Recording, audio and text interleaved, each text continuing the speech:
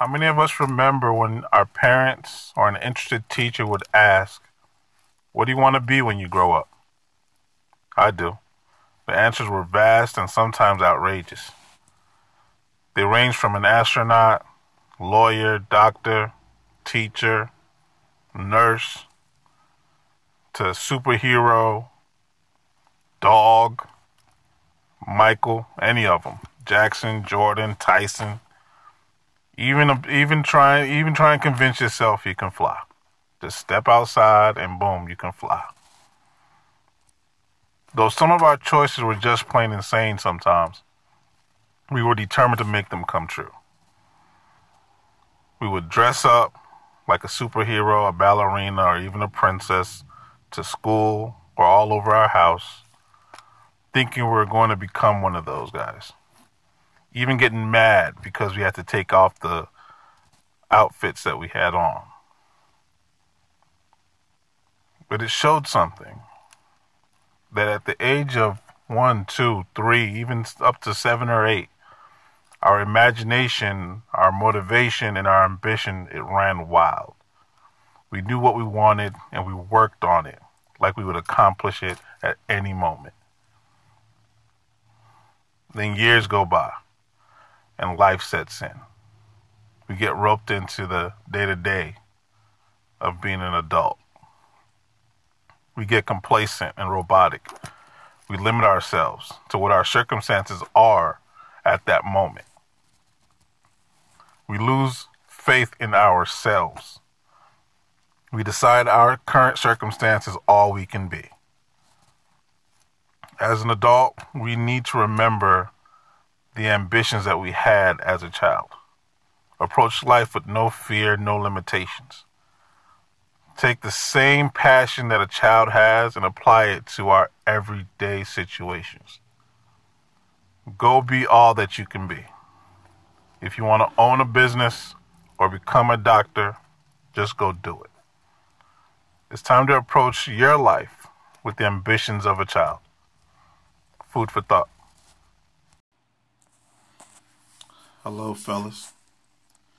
It's been a minute since we talked. It's not that I haven't had anything to say. It's just that I didn't know exactly what to say. And I didn't feel it was necessary. It was necessary to say something until now. Now, these are just my thoughts. If you don't like it, I really don't give a damn. However, you guys have to understand a few things.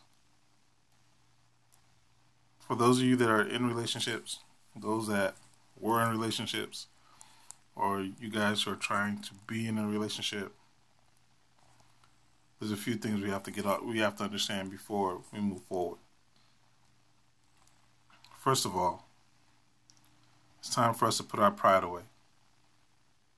Our pride has a tendency to overshadow our relationship and distance us from the person that we say we love.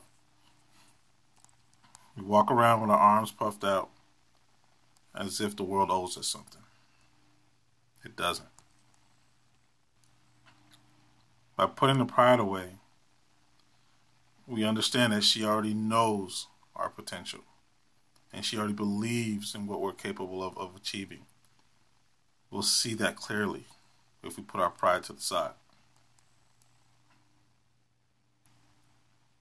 And like Kendrick Lamar said, be humble. You're not bigger than anybody else.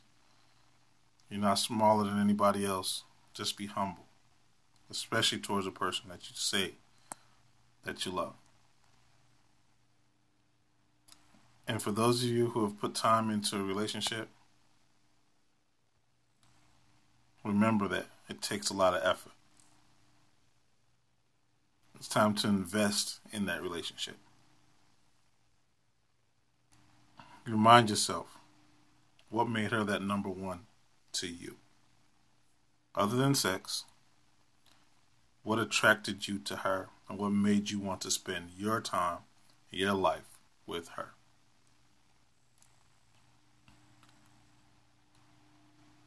You have to do things to keep things fresh. movies and a dinner. Allow her to go out and hang out with her friends. You take on the daily responsibilities and the kids so she can just relax and put her feet up. It goes a long way to helping her not only be a better her, but be able to support you and be a better you. Also, fellas, you have to understand one thing. She chose you. Out of all the people out there, she decided on your crazy, ugly, big forehead, cockeyed, bad breath, snoring like a dragon, and so on and so forth. She chose you. And trust and believe, no woman out there, whether married or not, will deny that there's not some other man trying to get with her, even though she's with you. So remember that. She could have picked anybody in the world, but she chose you. Now, I say these things to say this. We as men have a tendency to overlook the simple things about the lady in our life. And if anything's worth doing, it's worth doing very well. It's details. You get back what you put into it. Don't expect to have a beautiful relationship if you half-assed most of your time. You also have to understand that we as people love differently. Don't expect them to love you the same way you do them. And what I mean by that is this. If you're the outward and boisterous type of lover, don't be mad if she's a little bit more timid in her actions of love. It doesn't mean that she loves you less. It just means it's her way of expressing how she loves you.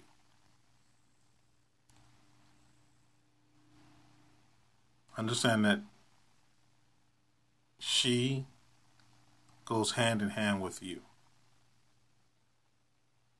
You need to know who you are. She needs to know who she is. And you both have to figure out how to put both of those together to create a happy union. Getting your form of balance. Love and relationships take work. You have to approach it as if it's a never-ending process. You continue to adapt, you continue to recreate, and you change a lot of things along this path. The one thing that stays consistent is that you love this person. Fellas, step up and do what's right. If you really love her, show her. If you really care about her, let her know.